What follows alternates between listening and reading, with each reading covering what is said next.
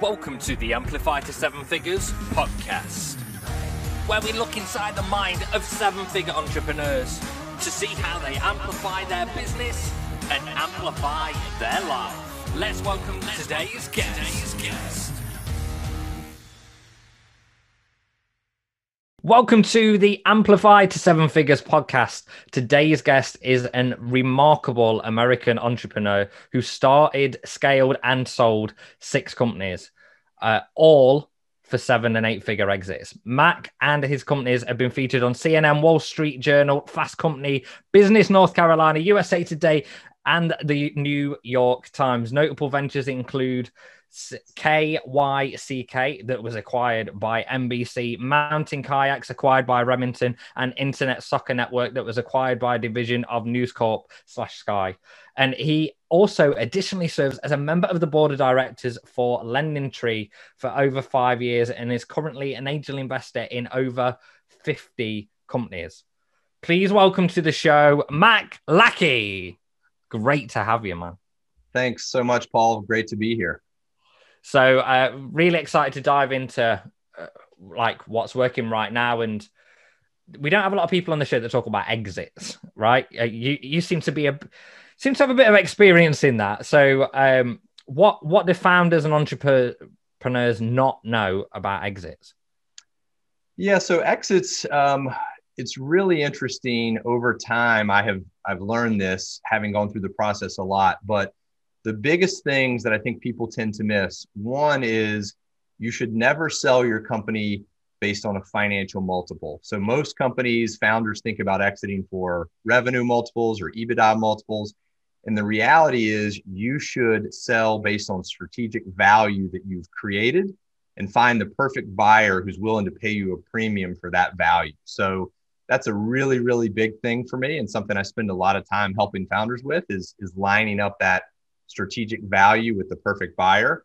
The other thing is it's really a proactive process. I think a lot of us as founders will decide that we want to sell our business. And when we make that decision, we start doing things to prepare.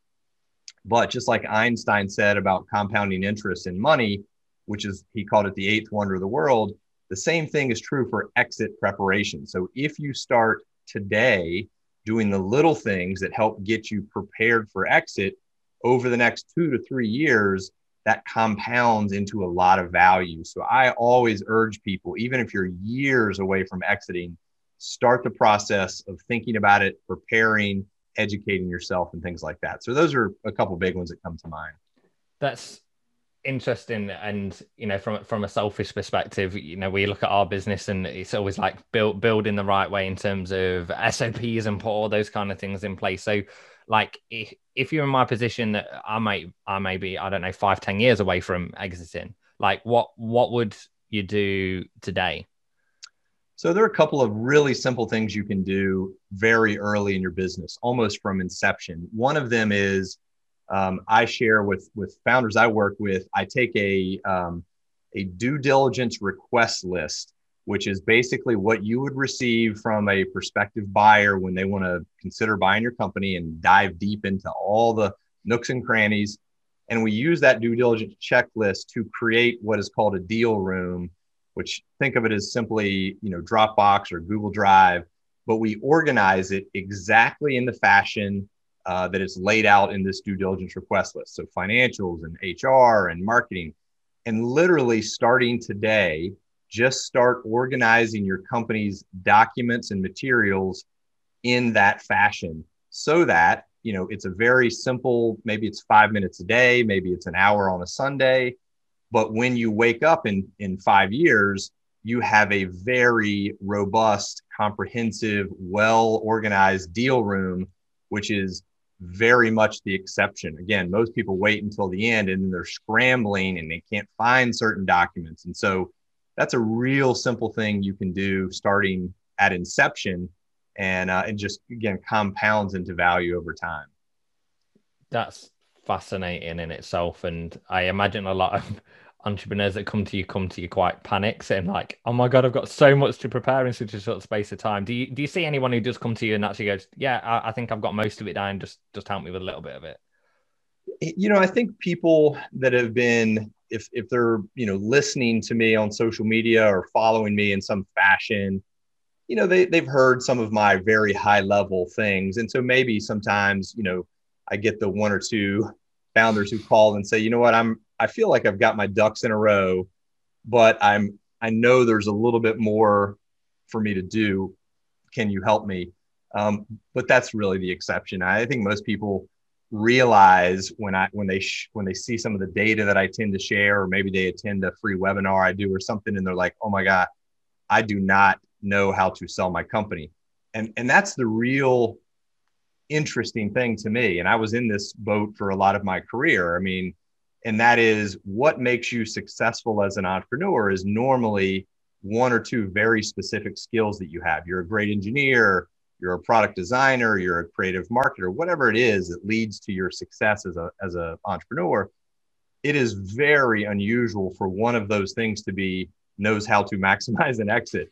And so despite your success as a founder, most founders, when challenged, realize they know very little about how to prepare for the best exit. And so it's kind of an eye opener, or sometimes it feels like a punch in the gut to realize if left to your own devices, I can almost guarantee founders they're going to leave millions of dollars on the table if they don't start preparing and don't use some of the things that I tend to share. And I was very fortunate to have 6 exits. I left millions of dollars on the table in my first exit. I left millions in my second exit.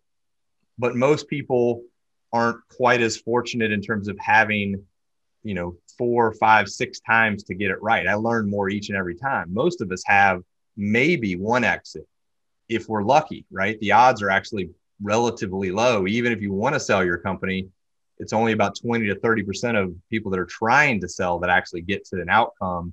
And then way below that in terms of how many maximize. And so that's the kind of stuff that I'm trying to really help people understand so that they don't find themselves post-exit looking back and realizing they left a lot of money on the table.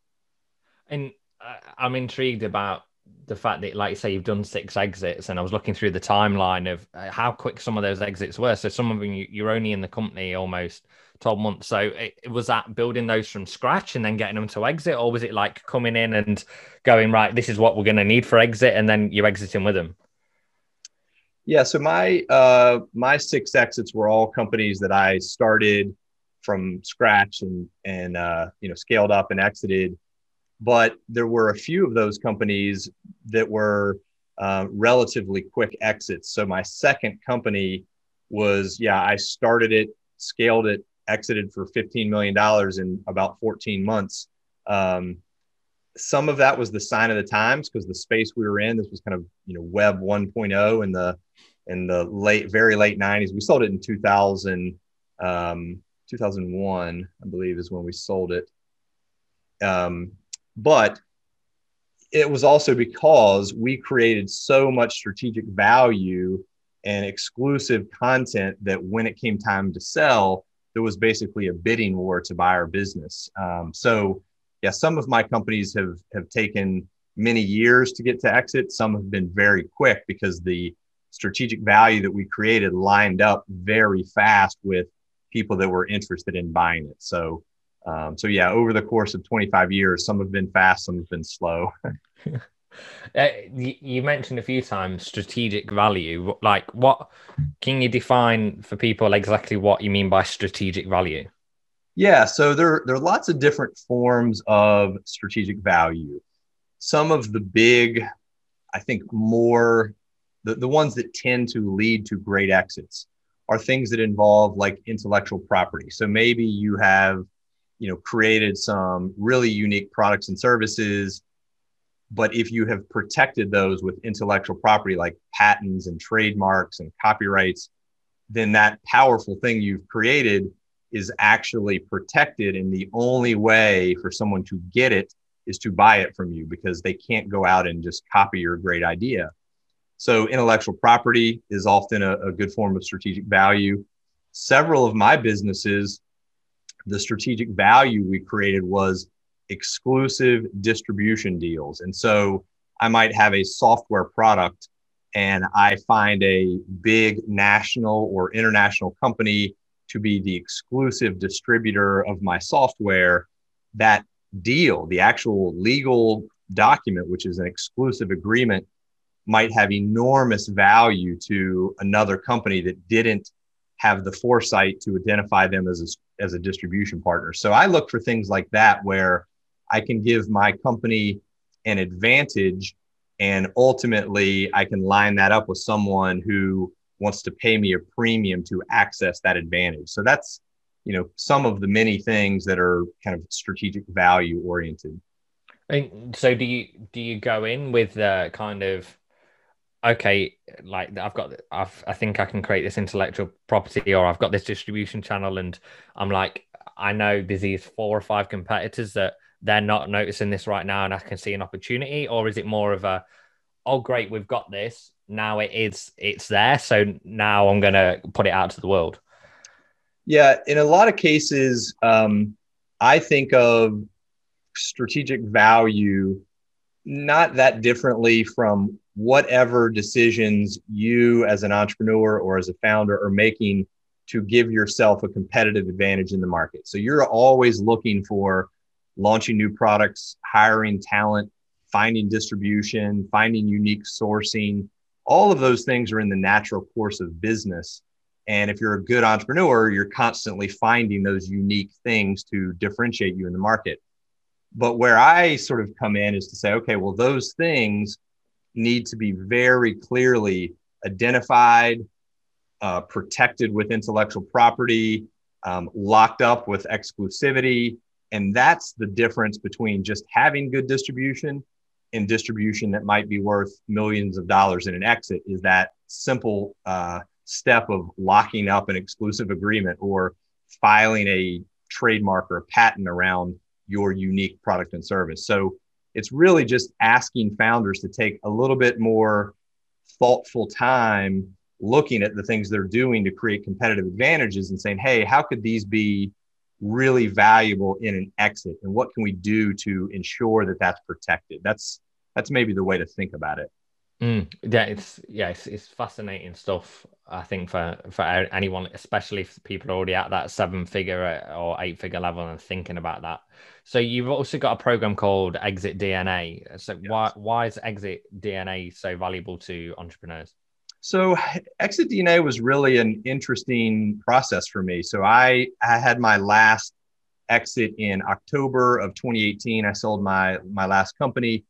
And shortly thereafter, I was asked to speak at an event, a big entrepreneurs event. And they asked me to speak about exits. And candidly, at that point, I did not think of myself as a great speaker. I didn't have a program. I was literally just asked to, share my stories. And after I got up on stage and I just basically talked about some of my background and the stories, goods and bads, mistakes I'd made, things I'd done well, probably 7 or 8 founders from the audience kind of jogged up to me and said, Mac, I need your help. And what was really resonating with them was this notion that you should not sell based on financial multiples. And when I was explaining example after example of how I had taken a little idea or a little company and sold it for a massive premium to a big company, public company, international buyer, whoever it was, they literally were like, I can't connect the dots. I don't see how you did that. And so it helped me see that, wow, there's this big opportunity. And these were very smart, successful entrepreneurs. I mean, I felt like an imposter standing up on the stage because I'm looking out at the audience thinking like, I know who these people are. They probably don't know who I am. But the reality was I had this unique set of experiences and I thought I can share that and help these founders. So long story short, I took everything I had learned over the last 25 years and created a program called Exit DNA, where I work directly with small kind of cohorts of founders to help them prepare to create that option to exit and to maximize its value. So it's basically literally everything I learned in the process of my own set of experiences. And I also, having spent 5-6 years on a public company board that was doing acquisitions, I was wearing kind of the buyer hat on the other side of the table.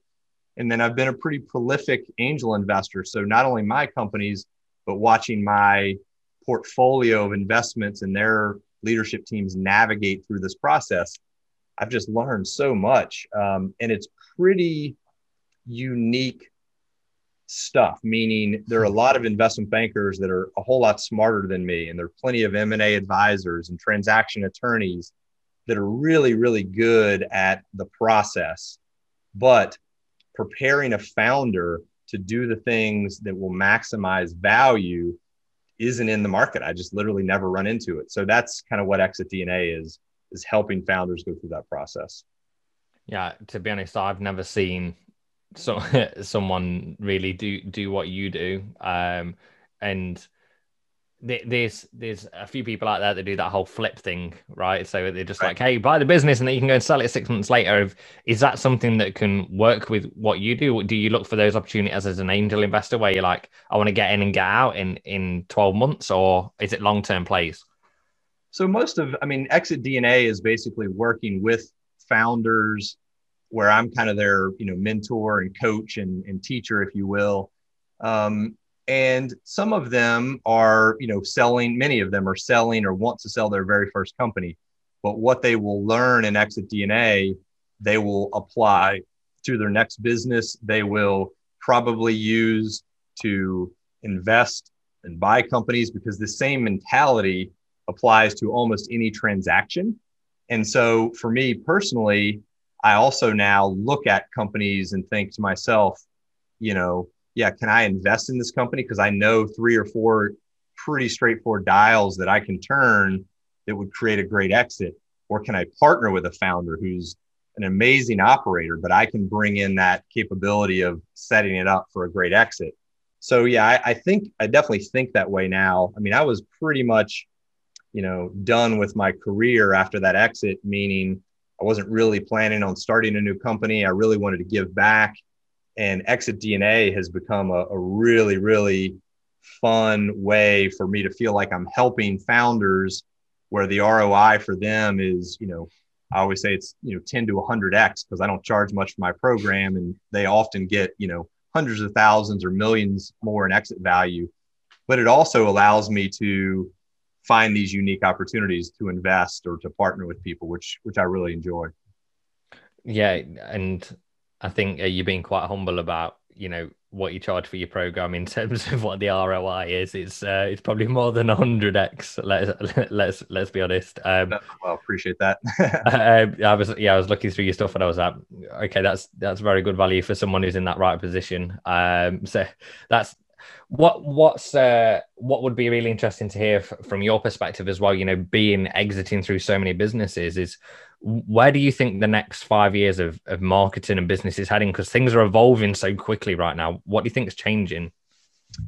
Well, there are a couple of things that are changing. I think the founders that are really creating a ton of value right now are ones that are pretty nimble and agile.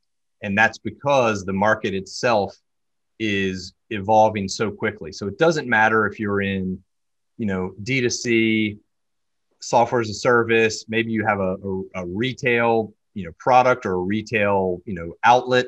Almost any part of that world is rapidly changing. So I think founders that are incredibly agile and taking advantage of moving quicker than some of the larger incumbent kind of competitors, they're the ones that are really extracting value quickly. You're seeing it right now in Amazon. I mean, the Amazon resellers and the Amazon businesses are, you see people going from an idea or zero to, millions of transactions pretty quickly, because they find a niche, they figure out how to do it well, they scale it up, and then the minute something changes, they adapt very quickly.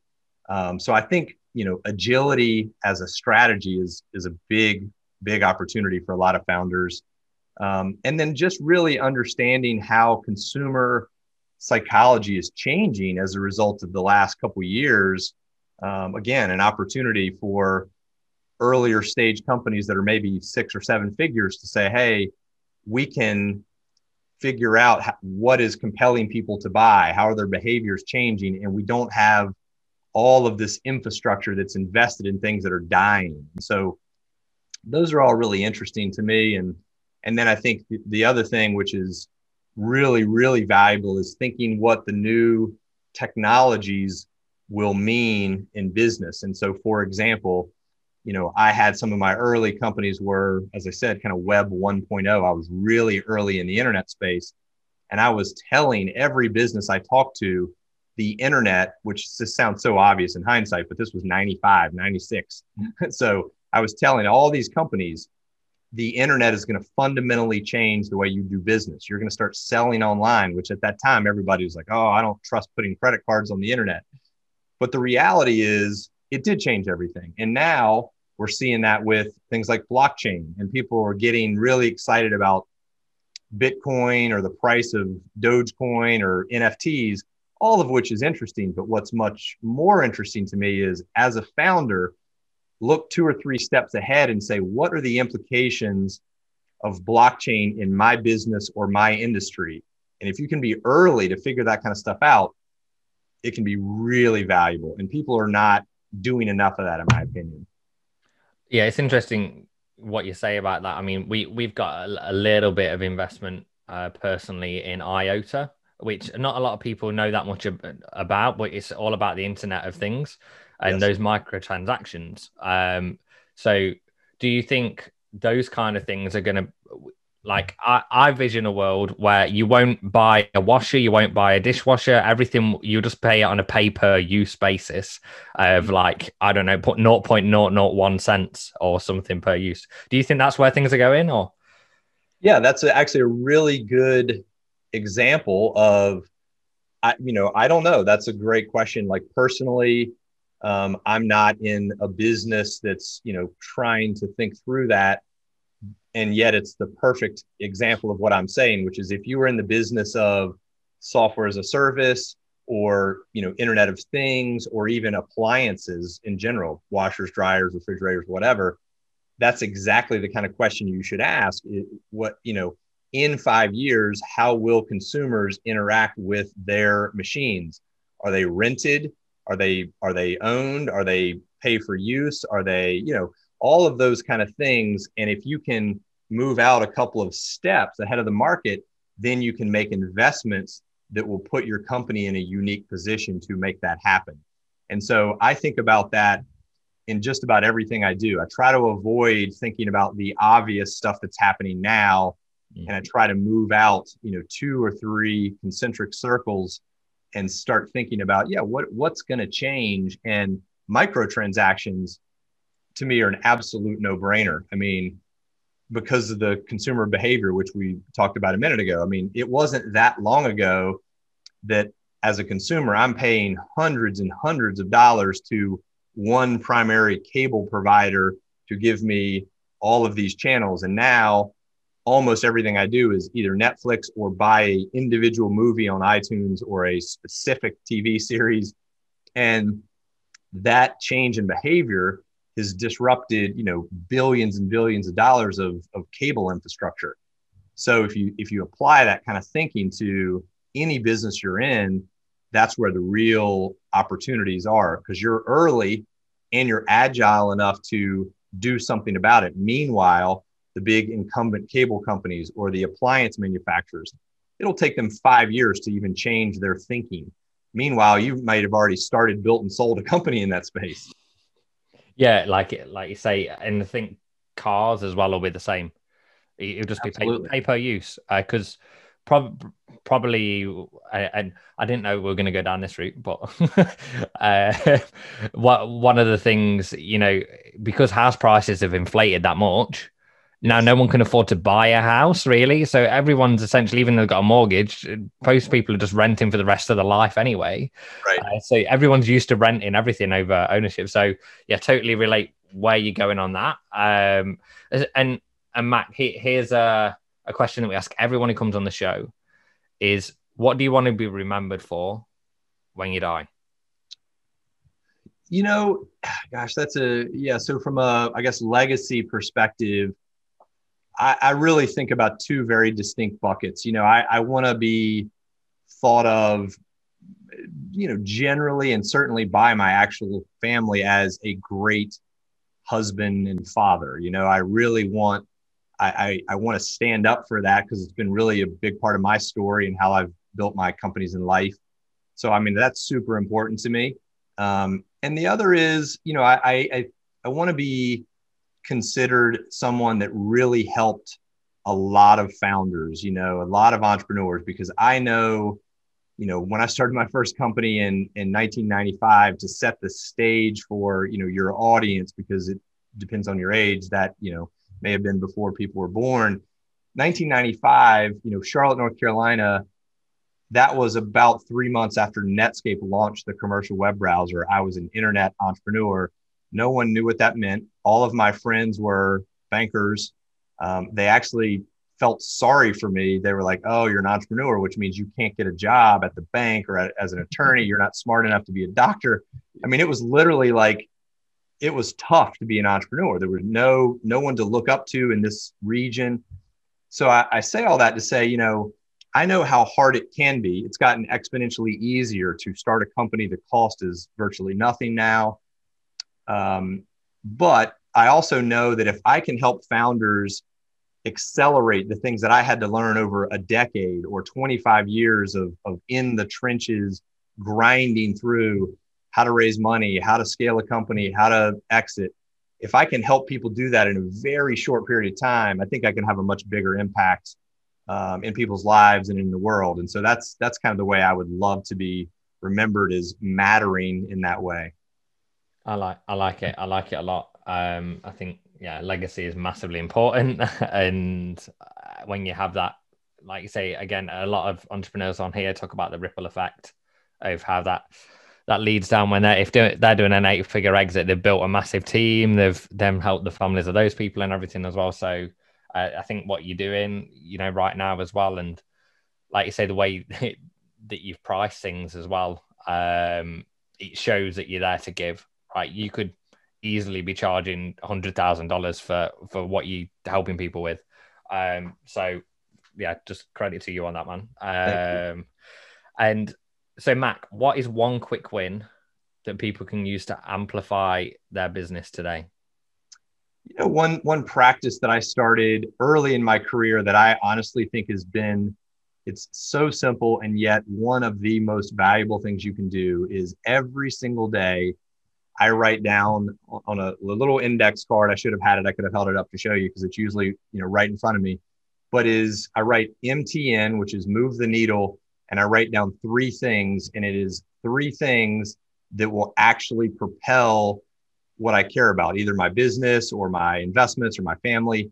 And those 3 things sit in front of me all day, which helps me think about only doing things that move the needle. Because my to-do list, if you look at it like a to-do list, has 100 things on it. And I could easily spend all week just checking those off and making myself feel good about, hey, I'm doing a bunch of stuff. None of them matter near as much as that one phone call I really need to make, or that one deal I need to close, or whatever it is, finish that one website edit. And so I got in this habit of, writing down MTN, move the needle, and 3 things. And if I do those 3 things, I mean, it is like putting a rocket booster behind my productivity. So that's kind of my recommendation.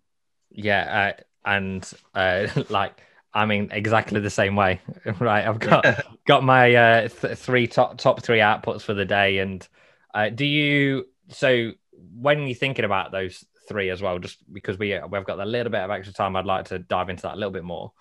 Is when you're thinking about those 3 things, is it right, I'm going to write the 3 things, or is it I'm going to write a lot of things and then prioritize and go, actually, which ones really move the needle? Yeah. So from a process standpoint, what I tend to do is I do have and I'm sort of, old school, if you will, but even research would suggest that this is a smart way to do it, is I still use a notebook and have my to-do list as kind of a long list. And I pull that up because the habit of writing it down and going, putting that in my mind and putting it down on paper, I usually pull that up and try to, underline or highlight things that I think might be the 3 most high impact things I can do if I don't already know. I mean, sometimes I'm like, clearly the most important thing I do today is X, but I often try to scan my to-do list, do a quick, highlight and say, okay, these are maybe 5 things that probably will fit the bill, but let's pick the, 3 that matter the most. So I try to make sure that I'm always considering the big to-do list and narrowing it down to things that move the needle. But the other, comment, candidly is I've been doing this for a long time, and I still will sometimes write down 3 things and then look at it again and be like, Mac, that's not moving the needle. Like, you're not really challenging yourself enough. And so I have to constantly remind myself, move the needle means it's significant. It's not a little thing. It needs to be significant.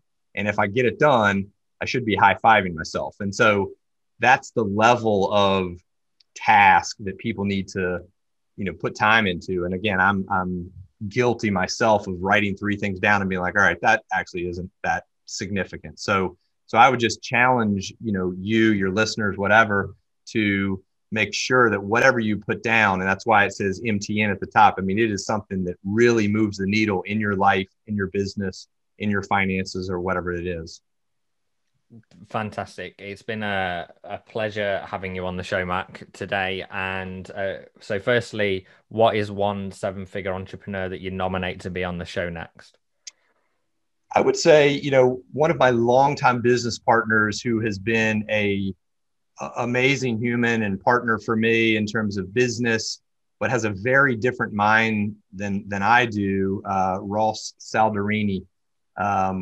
I think he would be really interesting because he just thinks and does things very differently than I do, despite having a number of very shared experiences running companies or being in business together. So yeah, I think he would be a great guest for you. Phenomenal. And also, where can people find out more about you and Exit DNA? Great. Yeah, thank you. Really 2 or 3 primary things. So I have a personal site, maclackey.com, and it's MACLACKEY.com. That's kind of my blog, my personal site. There is a site for Exit DNA, which is at exitdna.com. And then, of course, on social media, pretty much everywhere, given my unique name, it's, at Mac Lackey. You can find me on social media. And I really do try to post videos and do free webinars and put as much free content out there as possible. So, I would recommend people, if they're even remotely interested in what we talked about today, check those things out. Yeah, 100%. It's been really eye-opening for me, to be honest, as well. Though I'm going to be doing some different things in my business to make sure it is ready for an exit whenever that is. And so thank you so much for being on the show. You've been listening to the Amplify to 7 Figures podcast with me, Paul Ace, and my amazing guest, Mac Lackey. Remember, amplify your business and amplify your life. Bye for now. Thanks for listening to the Amplify to 7 Figures podcast. To access the show notes, episodes, and this month's giveaway, head over to www.amplifyto7figures.com. Remember, amplify your business, amplify your life.